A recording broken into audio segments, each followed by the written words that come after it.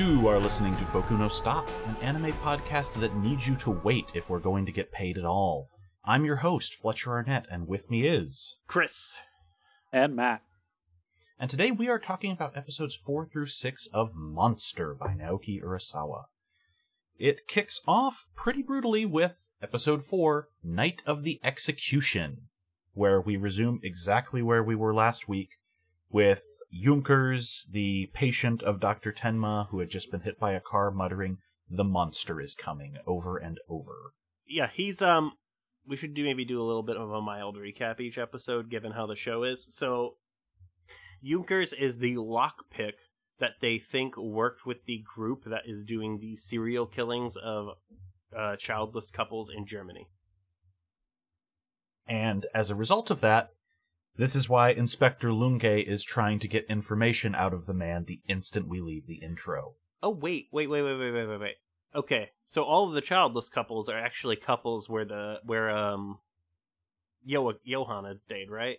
We didn't know that yet, but yes. Yeah, that Okay. seems like that's the pattern here. They never explicitly state it, but I'm pretty sure that's what's up with it. That is explicitly it. Yeah, Tenma has figured that out by the end of this. Okay, great. I did not. I just figured it out just now. Fuck you. My dude, they say some of these things in the show. Look, No, but like they I'm surprised that the police didn't say all of these people are foster parents. Well, they're not anymore. yeah, Well, do you yeah, look 'cause they're back that dead. far? They weren't before they were dead. Fuck you, Matt. No, they were supposedly there would be foster parents within the last 2 years because that's, well, maybe not. Yeah, some of them would have been over a decade ago. It would be in that 9-year span, right? Because it's after the parents die, but before, and then the killings start 2 years ago. So like within that 7 years, probably would Yeah. have to be. It's sloppy police work that no one finds this, but also we're talking about an era before these sorts of records would be a thing you could look up easily. Yeah, The police bad at anything but beating people, you say? Uh-huh. I did have a half-second moment where I'm like, hey, why don't you call the police on your cell phone? Oh, right, it's 1995 and not everyone has a cell phone. Yeah. Yeah, this stretch is definitely, I think, part of why this is a period piece and not set in modern day. Although I guess it was kind of modern day with the original publication. Either way, Lunge is pushing Junkers, and he goes hard until Junkers just breaks down screaming, and Tenma intervenes. As his doctor, I'm ordering you out of here. The animation on Junkers having a breakdown is like really good. Like even in the background when he's behind Tenma, like animation in this continues to be excellent in places when it wouldn't really have to be because it's so dialogue driven. Because a lot of it is static shots of people just standing around talking, and then they do a lot of really good background work, and like a lot of really good directorial decisions in between would have been manga frames. I'll put up some shots of the manga. It's very clear. This is incredibly faithful in a way that's like, yeah, we looked over every one of these sketches and tried to just make them flow. Yeah, and they do. I looked at some of it just to compare with this episode, and they do an excellent job on like camera work in between the frames. It's excellent. Yeah. And Urasawa was involved at some level with the animation of this, so I think that might be part of it. But it's also Madhouse, who don't fuck around. So, Lunge does not take this lying down, and he just gets in an ice burn on the way out. Alright, I'll come back later, but I'm leaving a guard, because trouble seems to find you, Dr. Tenma, and I don't want him walking off or poisoned. You know, somehow Tenma is shocked by this, when the only 2 times he's met this guy are with his patients up and dying, or vanishing, over and over. And then we have a long monologue by Tenma to Junkers in a wheelchair outside. He pushes him past the guard. He's like, look, he's my patient. I'm taking him out for exercise and fresh air. And he knows the guy is awake. He's, like, just being recalcitrant. But he's trying to say, you know, I turned my life around at some point. It's very possible you, too, could make a change or cooperate with the police and use that as a fresh start. You don't have to be defined by what you've done wrong. And this is when Junkers responds with a monologue in kind. So Junkers says that Tenma, despite being probably his age, reminds him a lot of his father. And he talks about the whole thing that set him on the journey of just being a lockpick for hire is, as a child, he wanted a clock. Just this little cuckoo clock had a nutcracker that popped out on the hour every hour. And since, you know, a clockwork mechanical thing like that is not exactly affordable by a child, the very first lock he tried to jimmy was on the store that sold one of those. He got caught instantly because he was a child. Which implies they were inside. Yeah. Did not get that clock, and also, this is the part that gets me, never went back for it as an adult when he got better at this job? True. I mean, maybe it was a psychological block or something, but like also to think that he would like fall into a life of crime because of something he did as like a young child seems a bit much. Well, they basically imply that people who did have a life of crime already were like, hey, there's this kid, and just kept sweeping him up into jobs. Yeah. There's some dot connecting that you have to do in the back, but like, yeah, it's, you know, this is his origin story. And so not everyone can be Batman, Matt. No, sometimes you just break down crying because you never got a stupid clock. Mm-hmm. It's not even cool. It's incredibly embarrassing. It's lame. Yeah, but he was a child. Maybe it should be pronounced Junkers instead. You know, Junkers is definitely a good description of my dude once you see that clock. We cut to the city at night. Becker and Tenma are walking down the street. Becker has set Tenma up on a date, and he's just like pleading with Tenma not to fuck this up. It was hard to set up because she's the daughter of a head of state. It's crazy to me that he has a connection like this, right? Like, look, how does Becker know this guy? You meet a lot of people when you're slumming it in bars every day. Also, I guess it's let's true. be fair. I am the Becker of this podcast. How many times have we just gone, oh, Fletcher knows a guy? Fair enough, but like it's just funny because Becker is set up as like, you know, he's just kind of a schmuck, like a regular old schmuck who happens to also be a halfway decent surgeon, and yet he somehow knows all these available women. Well, yeah, nobody is attracted to him, but true. They do go, I've got this friend. Oh, I would like to meet your friend. And here's my friend. Have fun. Mm-hmm. It's very kind of him. Tenma immediately just blows this date off because he's walking by a clock shop, sees a clock just like the one Junkers wanted as a kid, and he decides to buy it for the murder suspect / patient and deliver it to him at 9 at night when he's probably asleep because of his traumatic head injury. Junkers, meanwhile, decided, I am going to turn over a new leaf and confess. It's not too late for me.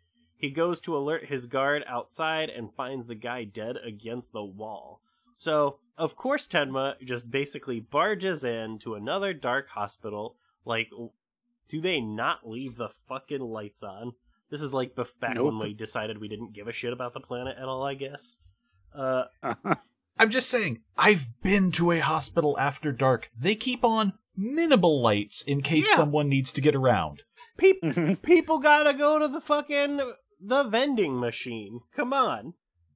And there is still staff in a hospital after dark. People don't just, like, code on a schedule. What if they did, though? I code on a schedule from 9 to 5. Oh my god. What? And actually, it's like 4 a.m. to noon. So, Tenma gets to the room, sees the guard outside the wall. He sees a candy wrapper on the ground, and like a fucking moron, he just picks it up and looks at it and goes, oh no! The kick-ass jazz music starts, and Tenma looks down the hallway and sees like the stairwell door closing. So he just chases after him, chases him out, follows him down some streets into a parking garage. As Tenma tries to, climb the stairs to chase after Junkers, Junkers is like warning him to like stay away, please. I don't want you to die. And Tenma does not. He comes upon Junkers. He's on his knees before a shadowed figure. And then, without any formality, Johann reveals himself, and he is the, of course, titular monster, and the one that Junkers was referring to. Shocking, nobody but Chris.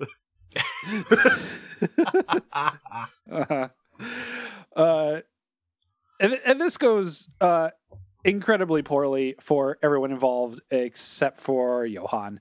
He says that Johann was a name I used to go by.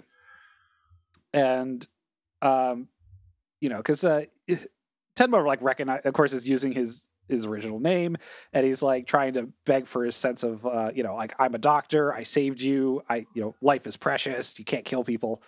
And he said, like, Johann replies, I can't kill a man who saved my life, and totally tears down Tenma by telling him, oh yeah, I'm so glad you got promoted after I killed the 3 people you wished were dead. You really struck gold by saving my life, didn't you? There's like that really dramatic flashback of him saying to Johann, I hate them so much, they're better off dead. Bastards! Yeah. Yeah. Very good. Fucking also, eat shit, Johann. Your foster parents definitely kept you alive by not letting you starve in the streets. Fuck off.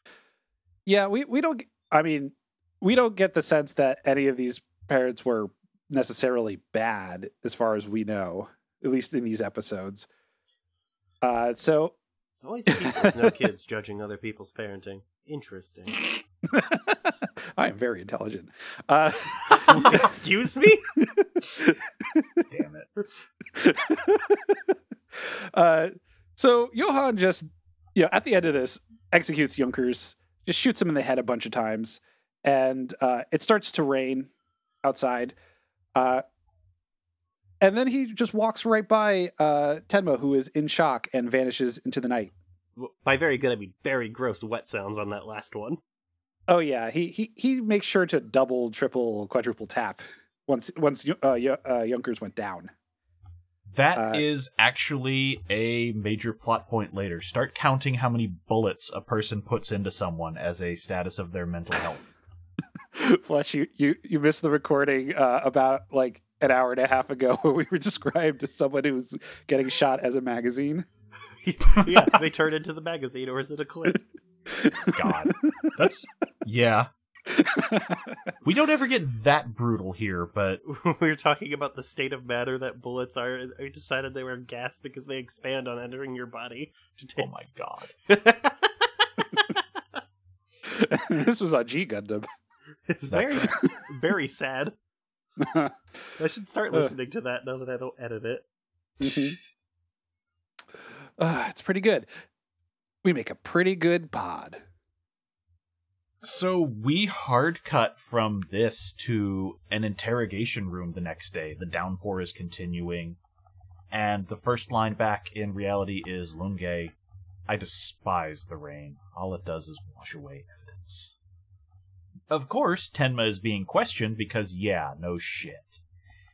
But they let him go again because he has an alibi with witnesses for the time of the cop's murder. He was on his way to a date with one of his colleagues and going to buy a clock. And nobody found any gunpowder residue on his hands, which does tentatively clear him for the double homicide. Unfortunately, this is not enough to get him to instantly process grief, so Tenma gets about a block away from the building, collapses to his knees, and weeps in the rain. End.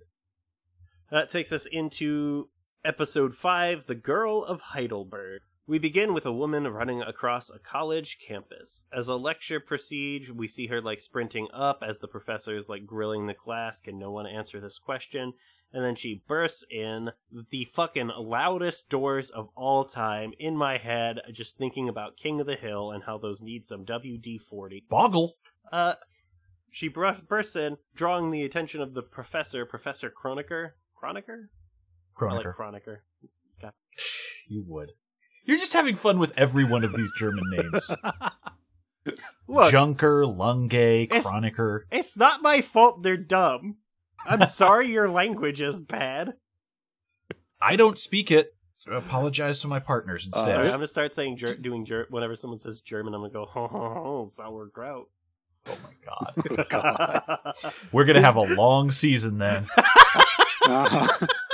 I mean, you gotta at least like hand it to the German language that they have some amazing terms of like highly specific things. Like, well, yeah, all they do is make longer and longer compound nouns in a way that I respect. It's incredible. Yeah, it's basically how a coder works. So yes. So anyway, Professor Chronic makes her solve the riddle before she's seated. She passes with flying colors because despite being overworked, she's pretty good at this. So we meet the girl. Her name is Nina Fortner. The funny thing about this is that it's not like she stated a statute or something. She's just like, oh yeah, just this like is what the case was the about. Textbook like a psycho. Yeah, well, that's what you do in law school. Yeah. It's like she basically just said, here's the details of like, this is how the case went. Like vaguely, generally. That's not what you do. You look it up on fucking like Google Scholar and Scribe. Fuck off. Yes, that's what you do now. In the 90s, you had to memorize this crap. Like, do not get me wrong. The majority of white-collar professions are just using specialized versions of Google to look stuff up. Mm-hmm. You're also not wrong. That's what my job is. So, Nina is a popular girl, and we meet Peter, who cannot score. Like, what a dipshit. No, that sick poetry that made me real, that flooded the basement wasn't me. Peter is like, okay. He's been turned down so many times, and it's even Nina is just like, yeah, I know you're interested in me. That's cute. And he just doesn't give up because he's a dipshit. Yeah, it's not like he's got the himbo thing where it's like, boy, I just don't get it. He's getting dunked on so publicly, literally everyone is just cackling the instant he tries it because they know how this will go. Yeah. She's even like calls him like, did you write that poem? And it's like, why would you even call that out in front of his friends? Like, it's rude.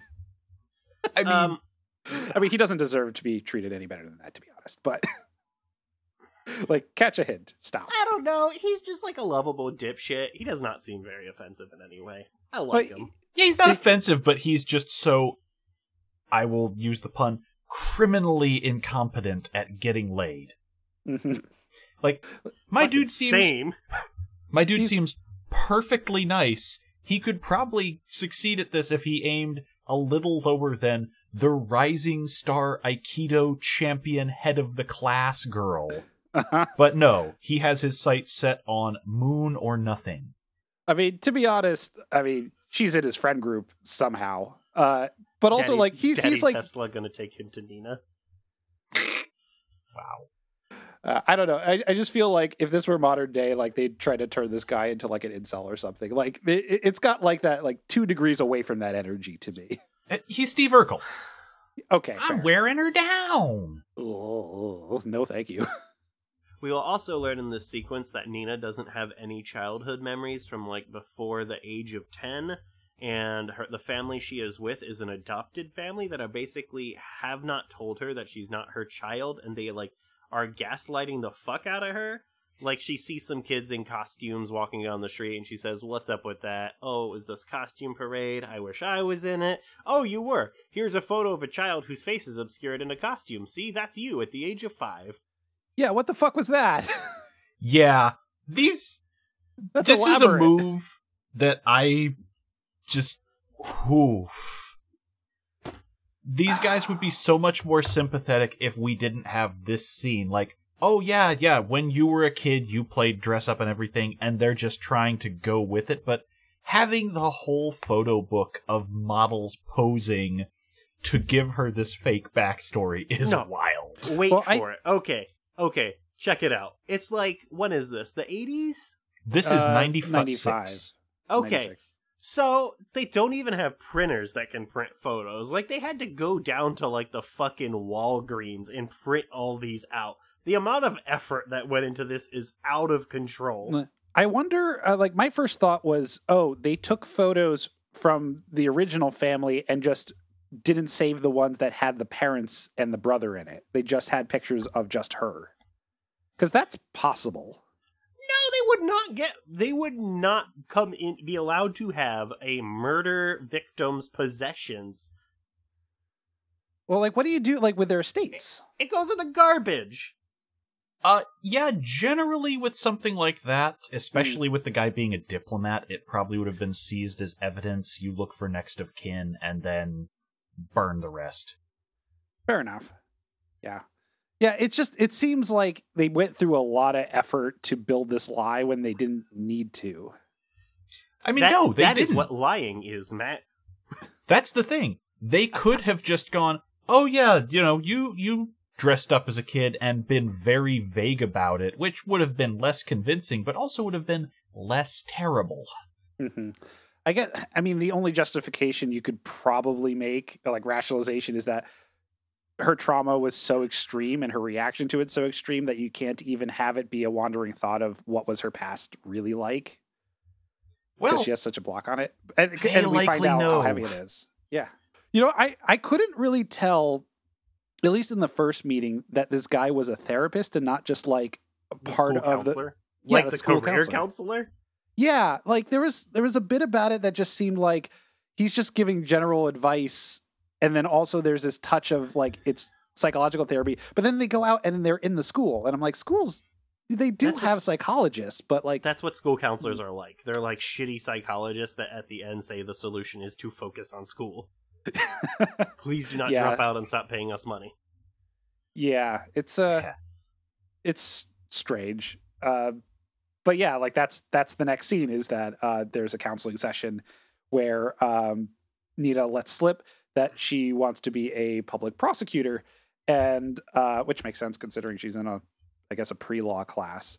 Yeah, and that she once had a recurring dream about a monster pursuing her.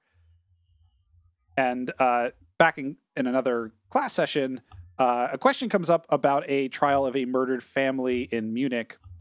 And this causes her to have a PTSD attack. And this is where she says, like, she has no memories before the age of 10. To Peter, who, despite pulling her out of class and trying to care for her, is then going to start doing a mocking impression of her psychiatrist, is like, dude, she's being vulnerable right now with you because she trusts you. This is not the move. Yeah, he tries to play it off like, oh, what triggered you? This story about a murdered family? It's like, guy, like, don't do that. It is some real butthead energy. You were crying. Yeah, exactly. And this is meanwhile, she is getting emails from a mysterious stranger in like very florid language, and there's also a part where in flowers. Yeah, creepy. I don't think it's bury; it's shower you. It depends on the translation. In the manga they use, "I will bury you in flowers." Well, that is way more menacing. Yeah. I mean, it's also menacing that you're getting romantic-ish like poem sent to you from an anonymous email. Like that's what your spam inbox is, Matt. Yeah, but you don't read it. Keep in mind, this is 96 when you did not have a spam inbox. You actually had to be kind of hooked up to have an inbox and internet as a general thing. That computer is lovingly drawn and has instant nostalgia over hard drive sounds. Yeah, no, they do a really good job. But I thought it was really interesting that she had a computer in her room in this year. That's a really generous. I mean, it must have been still pretty expensive in the mid 90s. Yeah, this would have been a big computer. I think I had a computer. Yeah, I did. Because there's I had one, but they Diablo tended to 2. run at least $1,000. Yeah, I played Diablo 2 on it because my parents grounded me by taking away the internet. And joke's on you, I'm going to play a bunch of single player Diablo 2, and it made them very angry. One touch I like that's just in the animation. They are zooming in on this screen often so that you can also read the messages. They don't just do generic squiggles or whatever. And it's lovingly rendered German all over because that's where they are. In a sick monospace font. Yeah, they do a whole font. They're putting in a lot of work. It's kind of impressive. Yeah. I don't speak German enough to know if they got it right, but hey. This is the most luxuriously, just in terms of, how much money is spent and how lovingly done every single thing is. Great. Mm-hmm. Elsewhere in Germany, someone is asking questions and following the trail of a boy named Michael, bouncing from adopted household and community to household and community. He was, here for 2 years. I remember him. He sat in my class. He didn't make an impression. Oh, yeah, he was with the old murdered couple for, I think, 1982 to 1984, or whatever years. I'm making them up. But we eventually come to find, after this montage, that it is Tenma, and Michael has done remarkably well covering his tracks, with the killing seeming to be his former foster parents, and at least one suspicious arson of a records building. Mm-hmm. So, eventually, as he realizes he's kind of come to a dead end, he has a thought. Johann had a twin. And in Heidelberg, the latest email promises Nina that I will be coming for you soon, which this is where Nina starts getting creepy. Yeah. You know what's funny? This is the point where I go, doesn't Tenma have a job? What happened to his job? Did he quit? So he is very much forsaking everything because the encounter with Johann has shaken him so much. Well, sure. Did we go over the part where he reported it to the police and they clearly made them more intensely suspicious of him? Yeah, that was the end of last episode. Okay, I just do not remember us saying it because I am tired. Yeah. It closed out episode 4. Okay. Yeah, it's I could see maybe he takes some time off or goes on leave or whatever, but at this point, he's not at the hospital for the rest of these episodes. Well, he's trying to exonerate himself, basically. Yeah, essentially. And he's already starting to look rough. He's clearly not shaving. He's crossing the country after Leeds. And by next episode, someone is going to comment that he is not bathing either. Mm-hmm. So, yeah. He falls into a lead when, after another attempt to talk to someone, it's just no, I really don't want to talk about the past of the dead couple person who is coming off unhinged and is not a cop. A guy upstairs in a building hears him asking after Michael and goes, yeah, I got a story for you. Come on up, I'll make some tea. And within seconds, this guy is like, okay, so you said you're a doctor. That means you're Tenma, right? He was talking about you. And Tenma's just like, oh shit, okay, this is exactly what I'm after. But we start looking around, and this small apartment for the old man is very decorated with war photos for a German guy. Wonder how that went. He says he was in the German army. Then you see some photos where it's not quite clear, and then he says, oh, I was in a U-boat. yeah, it's not... You see the eagle, I'm pretty sure. You don't see you a swastika. You do see the eagle. You see the eagle after. Okay. Yeah, he still has his hat, on display. Yep. Yeah. I mean, yeah. Yeah, and this makes it real weird when he's like, yeah, the kid was calling himself Franz at the time, but he also told me that wasn't his real name. And he really loved hearing my stories. War stories. Just stories of ultimate fear, the verge of death, panic, everything that pushed people to their limits. He wanted to hear it over and over. Yeah. But he also says that, he took lessons and he was incredibly bright. The kid was no more than 12 at this time, and by the time he vanished into the night, he'd picked up enough to become fluent in English and French from the guy. I'm not even fluent in English. The best story is the one he says his favorite story was when they were in the U-boat and they were getting bombed and they thought they were going to die. And so you have this whole U-boat full of people thinking they're going to, drown or get, exploded. And somehow they end up surviving the encounter. And what a powerful image. Just I mean, I'm claustrophobic, and like I've been in submarines, and I'm already like get a little like freaked out at the idea of I would be in here and wouldn't be able to leave. And you add in on top of that the fear of like actually getting attacked. How's quarantine treating you? Better than you think. I have anime. Disgusting. For what it's worth, I will give you a nice moment of levity among this, which is... Well, why don't you do it after I describe what I found the most chilling? Sure. The thing that I found particularly chilling is the bit where he says most people would read this story as an adventure story, but the part he was interested in was the terror of people believing they would die at any moment for multiple days. It just... Yeah. Oh, Yeah. real sicko shit. Oh yeah, this is the point where you go, oh yeah, this guy is fucking ridiculously evil. Fletcher, do a low effort Photoshop of the sicko face peering out of a porthole for this episode cover. All right. I will just put the word balloon over the German guy looking out of a submarine. Oh no. He has such a good face because they draw his eyes in this very milky way that even among the distinct style of this series is like, oh, you see something's up. Until you said milky, I was like, are we still talking about the sickos guy? The sickos guy would be milky, wouldn't he? But yeah, here, have a brief bit of why I can never take submarine stuff too seriously.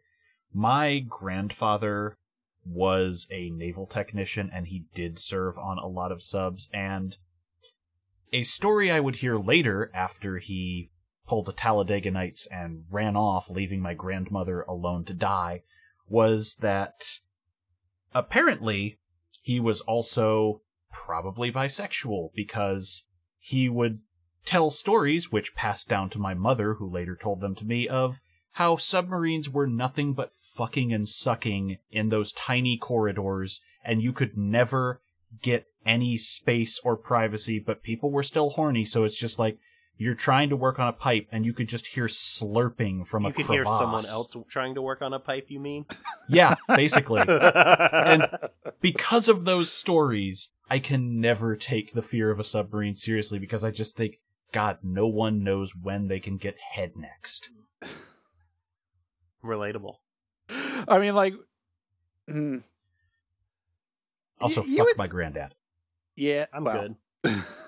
You mangy transient shit, I hope you hear this, and I hope you die. Anyway. I love the idea of transients listening to anime podcasts. Just riding the rails, hiding out behind some crates, trying not to laugh at somebody making a 9/11 joke. For what it's worth, my dude has literally been traveling the upper part of the country and Alaska in an RV for 15 years since he abandoned grandma. So, because he met some bitch on AOL chat rooms. It would have been around the time of this story, actually. Piece of shit. Anyway, we back to the show. The old man closes his scene with a very chilling statement. You say he trusted me. I do not think so. I do not know what he looks like or where he went, and he enjoyed knowing I could not do a single thing to stop him. The only person I think he's ever trusted is his sister, Dr. Tenma, and he's going to claim her when she turns 20 in a town called Heidelberg.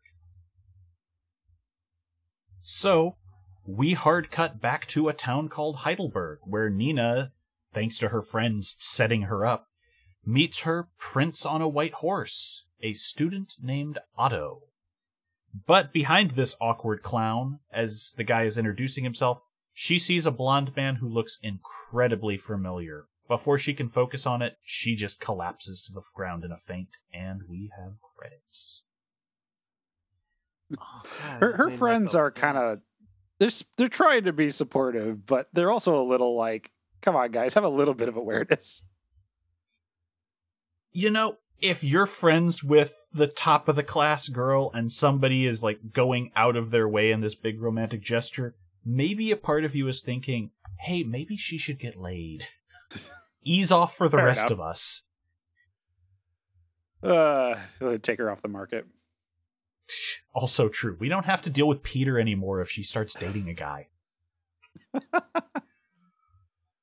That takes us into episode 6, The Missing. We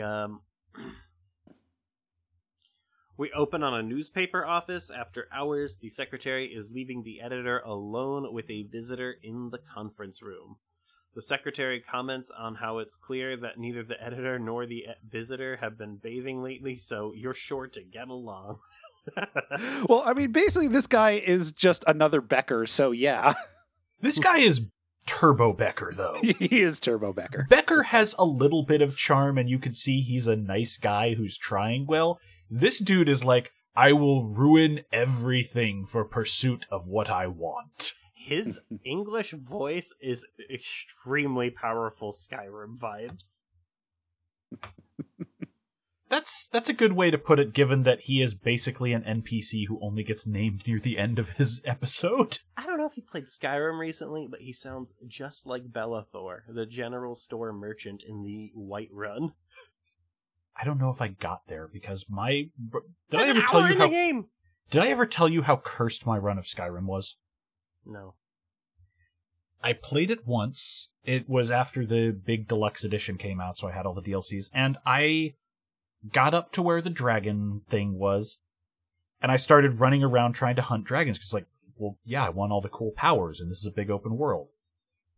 And I stumble into the vampire thing, and I do the vampire quest, and eventually, we get to the point where I'm like, okay, I probably need to go further the story. And sometime around this point, maybe 20 hours in, the game stops letting me jump. Oh, no. And the world of Skyrim is not very handicap accessible, so slowly I'm working around this. Okay, I just have to find spots for this. But eventually it gets to where, oh, I can't get up. I can't go up, and I can't fast travel because I have too much stuff because I was intending to go back to town, but it's like, okay, now I have a problem. And I just slowly get swept down a river to the lowest point of the map, and it's just like, well, all my saves are ruined, and my character is crippled, and I guess I'm done here. That's incredible. Never figured out what caused that. Looked for mods, tried to fly, whatever. Could not, for the life of me, make that work. And the button was bound. Everything I attempted just wouldn't jump. I automatically assumed it was a binding. And Yeah, was I know. to dunk Same. on you until the end. Mhm. Yeah, it's one of those things where it's just like everyone says that. Oh, you must have unbound the key. A mod must have done something. No, the key was please. bound. Like Skyrim doesn't just lose key bindings sometimes. Yeah. My favorite thing is when you get to Whiterun and none of the textures loaded. Oof. So yeah, I don't know if I even saw Whiterun, because I was just breaking the story so quick. Oh, you definitely did, because that's where you fight the first dragon. Okay, then I just don't remember the place. I mean, talk about like some existential horror shit. Like, you know, every time you go closer to like sea level or like closer to the core of the earth, you can't go up again. You just keep getting lower and lower and lower. It does have a bit of Junji Ito energy to it. Yeah, it does. The more you sink, the higher you will never be again. Yeah. Fucking gotta get down to get down. I will never not love a George Michael joke. Thank you. I don't know who that is. What? Sicko shit. So, the editor's making his way to the guest, and he's groaning about how the paper has no future, but it's still keeping them paid anyway. And he walks in to see the disheveled Tenma and says, she was right. He is filthy. Tenma makes a pitch to him. He says that he thinks the reason Johan knows where Nina is stems from both of them being adopted by the same family. Thus, the 6-month blank period before he came back onto the radar as a runaway. The editor is like, I am not going to buy this. This sounds ridiculous. And then he's like, I'm not trying to sell you the story because it would just cause a panic. But I do want to check your archives to see if anyone reported a missing blonde child 9 years ago in Germany. Good luck. And I know, right? see if he's onto something. And see if he's onto anything. Matt. Yeah. So the editor laughs at his face But they make it look like he walks away, and Tenma is like trying to beg him to like, no, please let me look. And but he leads Tenma into the archive room and says, I don't have the time to follow flights of fancy, but show yourself out when you're done. And he even pulls out all of the reports from that year within, I think it was 1986. Yeah. So then the next day, Nita's friends apologize to her for trying to make the whole thing happen with her prince so hard, and she ends up fainting. She thought that it was due to meeting this guy that it happened, but it turns out that Otto wasn't the prince on a white horse after all, because they asked him about the emails, and he's like, he had no idea about what that was about. So she's meeting with her therapist again, and he's trying to shy her away from hunting down the young man, even though she feels like he's key to a breakthrough with her memory. And we get the sense here that the therapist is not really on the up and up. Well, no, his only career job is to make sure students stay in school and don't get too into I think Chris has it with that. Yeah, I didn't. They are HR, but for colleges. Yeah, I didn't consider that angle at the time, but like, yeah, that makes a lot more sense, because like she should really be in therapy, and like that that kind of therapist would probably not necessarily say stop, looking for this thing that's very emotionally important to you, even though it's traumatic and whatnot.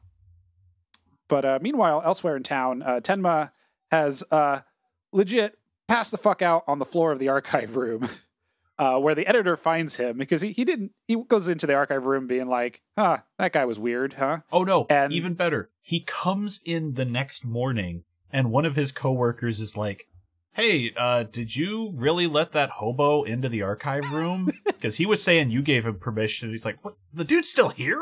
Yeah. Yeah, so he finds him on the floor and, shakes him awake and takes him out for breakfast to at least get him out of the building.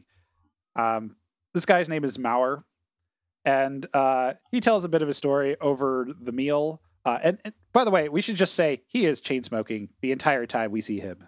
Oh, yeah. He never does not have a cigarette in his fingers or his mouth. Yeah. It made me come dangerously close to go getting another pack of cigarettes. I could see that. This character is glamorizing them to an amazing degree. Yeah, and they do a lot of detail with him, like, opening the pack to pull out the next one. And, the way he, like, when they're in the car and he puts it out in the, there's a lot of shots of ashtrays that are just absolutely full of used butts in there. So, like, they really are selling this guy smokes. So, I don't know why that sounded weird. It sounded really dramatic.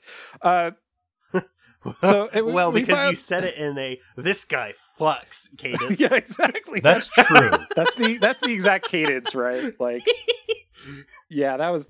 I don't know why I went with that, but whatever. Sicko. Sometimes a cigarette is just a cigarette, Matt. This is real sicko hours on Monster. This is the sicko season on, because it's Monster. Oh, you don't even know. Yeah, no, I don't. Wait till we meet the baby. Wait till we meet the baby and the subtitle is revealed to be Ein Sex Monster. Jesus. Just parentheses around the Ein and sex part.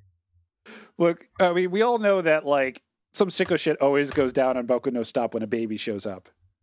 Oh, yeah. It's just always true.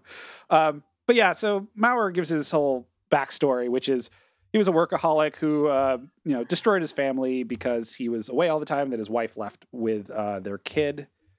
And, he's just trying to keep this. He just really cares about work. Like, that's his thing, is just, a man is about his job. And even though this paper is failing, this is just everything to me.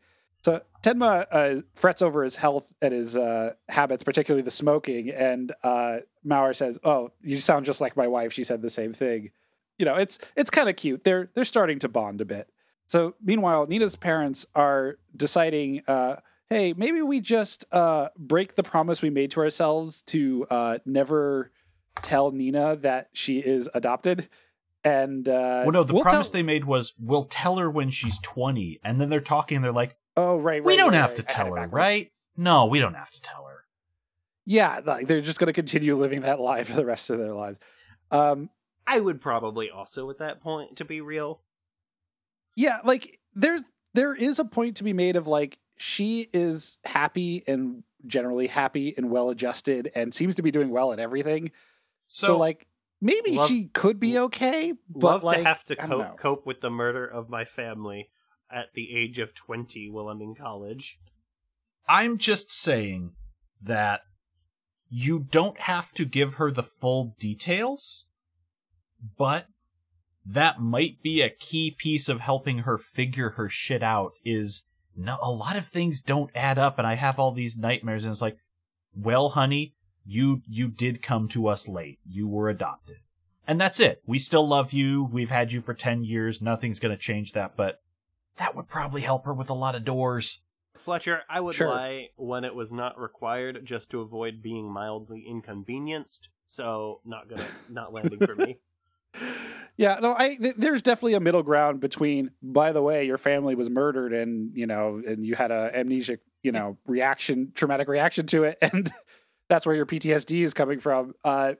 And like, hey, by the way, you're adopted.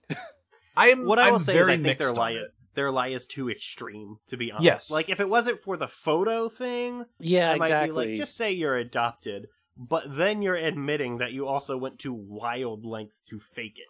That's kind of it. If you had one without the other, I would say maybe let sleeping dogs lie, but you promised yourself this for 10 years, and you went to such extremes to make sure she never suspected. I feel like at some point you have to come clean, because how much worse is this going to be if she finds out after one or the both of you die? Mm-hmm. Thank goodness that won't happen. Yeah, I mean, like, we're supposed to feel like these are generally good parents, but they made poor decisions because they care a lot. Yeah, but like, I don't know how bad we're supposed to feel about what happens to them. It's I mean, granted, they raised her, and they probably did a pretty decent job of doing that outside of this, right? On, someone needs to tell me how I'm supposed to feel. So I don't know. I'm conflicted on it. This is a thing I legitimately like about Urasawa. That's what's good about it. We're having all this discussion about two random, basically NPCs in the story, and there's enough depth to them over the course of this that we're this is your mom and dad in Fallout 4. But that's the thing. There are very few completely flat characters. A lot of these people in this story on the sidelines do have some meat to them. That's very big in Urasawa's works. Yeah, like even that fucking lady who we hate from the last 3 episodes, whose name I already forgot. Ava. Oh, yeah, whatever. Mm-hmm. She will come back, dude. Yeah, I mentioned that at the time. Yeah, I assume that she's probably making an appearance again.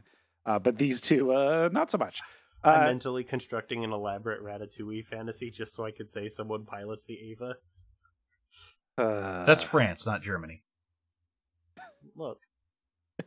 I got nothing. Carry on. I won't say we won't head elsewhere in Europe. I'm just saying wrong country. It's just the most intense wheel spinning to try to wriggle out of that one. Yeah. So, anyway, 2 days later, Tenma is still scouring the archives, and the editor has joined him in the search. And they find something about a 11-year-old missing, and they go. The editor goes like, "Oh, okay. Let me check the details on this to find like the address, the raw data," he calls it. And it said, "Oh, you said that he would come for his sister on her 20th birthday. We have his birthday on file. Check this." And it's like, I think it's the next. Is it the same day or the next day? It's that same day. It's the same day. Yeah. Okay. We've also passed over a scene the prior day where she gets another email and she's being asked to go up to Heidelberg Castle at 7 p.m. to meet him. Yeah. So at this point, they're like, oh shit, we actually have a real lead. So the editor takes Tenma in his car to the Fortner's house. But at this point, it's already too late. She has gone out to Heidelberg Castle. And she told her parents that she was going out to meet a friend at the castle. On the drive, Maurer says something of note. And he said he was at one of the crime scenes of the elderly couple murders that are tied to this case. And he said, I've seen a lot of crime scenes, but call it corny, but I can only say that the killing was the devil's work. And you're telling me that this is a teenager? That man has never seen a movie before. Yeah. Yeah, the way he described it is like, it just really seemed like the only reason there was a murder was because someone wanted to murder the shit out of somebody. Like, there wasn't really a sense of, like, there wasn't enough stuff stolen to make sense for probably the number of people. Like, he's going over the stuff that we saw Lunge talk about, which is, this is motivated, but not by greed. And we did cut over a part that Junkers was talking about before he was killed, which is that the way this worked is Johann only spoke to them by phone, wired them money to be split 3 ways after it. So all they had to do was just grab some random things and make it look like a crime of passion, but they were getting paid out the ass enough that 3 men could split it. So Maurer finishes the conversation with saying, all I know is one thing. If I ever had that killer in front of me, I'd finish him off without hesitation. So, like, Maurer is just like, fuck this guy. Sorry. And when they arrive, the Fortners are not receptive to this whole thing at all. The instant Maurer mentions the missing son, the door is slammed in their face. The doorknob is so unbelievably detailed. Mm-hmm. Yeah. It's a little lever handle. Yeah, but even like the lock and everything, it's not just like a generic flat door handle. Everything. It is incredible. Mm-hmm. To be fair, it doesn't move much, so one drawing does a lot of work. It does move. Like I said not much. Well, what I'm saying is when it opens, you even see that it's not like a rounded one. It's a flat, boxy one because they have drawn the depth grab handles. Yeah, they have like drawn the depth perfectly. Like, all that little small stuff is extremely impressive. Yeah. And we could tell also, we see the family react and they look terrified before they close the door. Yeah. At the mention of, hey, did you have a missing second child? Admittedly, part of this is because, and they will say, go away, let sleeping dogs lie. Don't ruin this if Nina comes home right now. So, still kind of assholes. But the 2 of them together, Tenma and Maurer, gets them to listen. Unfortunately, this is where they say Nina's not there, and so Tenma badgers Maurer into giving up his keys so he can head off while the editor calls the police and fills the family in. And the last thing we see of them is someone has cut the phone line. Mm-hmm. So, atop the castle, Nina has been waiting for nearly an hour, and she decides, well, guess this whole thing was a prank, just like the last time. Cool. But she starts making her way to the stairs, and a gardener tells her she needs to wait. Specifically, he lifts up some shears and tells her, it's my job to make you wait. And that's when she rightly goes, oh fuck, I gotta get out of here. And then suddenly someone wanders into the scene and screams, Anna! Or I guess they're calling you Nina now, Tenma says, undercutting himself immediately. Uh-huh. But Tenma is also a doctor who is incredibly malnourished and hasn't rested, and the gardener nearly puts the shears into his body before Aikido Master Anna disarms the guy from the side. Which, the end of shears, not that sharp. Very unthreatening. Come on. They're like not shears, they're like little just clippers. They're little pruning shears. They're it would be hard to stab someone with them. Like, you could probably cut off a finger if you tried real hard. Let's put it this way. I have damaged someone with those before. You can get them in. It's just not going to be deep, but you can pierce with that. Yeah, what I'm trying to say is that it's blunt trauma and not as threatening as it seems. Yeah, but we still don't want to see them in our protagonist. Yeah, they do animate a shine off of the blade. Yeah, for all we know, he has, like, real sicko hour shears. Sicko Hour Shears is the name of this episode. You know, it kind of has to be at this point. Yeah, it's true. It's weird how we always come up with the stupidest possible turn of phrase in the last 15 minutes of recording. That's how these always get named. Of course. So she's sitting on the guy and she's like, give me something to tie him down because I can't just sit here all night. And Tenma passes her his necktie. They interrogate him, but Ollie's like, look, I just had to keep you here while he did something important and then I get paid. And I like Tenma's that they like, use a specific sound effect on tying him up with the tie, so you can tell it's not like a really good tie, and then it's like a fabric tie, not like a silky tie. Mm-hmm. it actually is a really good tie. That's why it holds. No. Yeah. Either way. But Tenma hears this and is like, the only thing he could be doing not here is tying up your family the loose end, so we gotta move. And as they go, we just see some familiar shadowed legs walking up on the gardener. But Nina insists she does not know the name Tenma is calling her in the car, and he's pretty firm. You might be Nina now, but when you were under my care as a child, they called you Anna, and your brother's name was Johann then. And the last thing we see is her going into shock again at the revelation of, I had a brother? So with that done, any thoughts? Kick ass.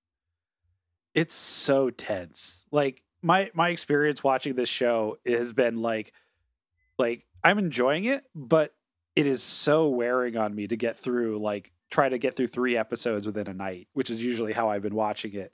So like I'll have to take breaks because I'm just like, oof, I need a moment to just like relax. But yeah, well, incredibly well-crafted tension. Good news. Next time you're going to have 4 episodes because we will be coming back with episodes 7 through 10 next week. Yay. And a question, should the giver of life ever take one for himself? Looking forward to this pivoting into a slice of life anime about the Fortner family. Well, slices of life? Owned. There was a cake. There was a cake, wasn't there? Yeah, it was pretty ornate, too. She made a 3-tier birthday cake for 20. Pretty nice. Yeah. But then she did the shittiest icing job on it where you couldn't tell it was 3 tiers. Just like that's probably just because she iced it so much the thing looked like a friggin' ziggurat. Yeah, bad. Bad cake. Look, she Sure, made tasted 3 fine. tiers of cake, but her skill is That's not not in impressive. decorating. That's 3 different cakes. I could But do that. her skill is not in decorating. There. That's the whole point of the cake. Well, the whole point of the cake is to eat it. I was gonna say, I make basic bitch carrot cakes because I don't want fancy, I want a taste I like. Yeah, carrot cake is good. I know, right? I have a good recipe, just a little bit of raisin, a little bit of pineapple in that batter. Mmm. Oh, disgusting. No, my carrot cake I don't is want anything in my carrot cake. Oh no, I'm gonna get freaky with it. Rebrace modernity and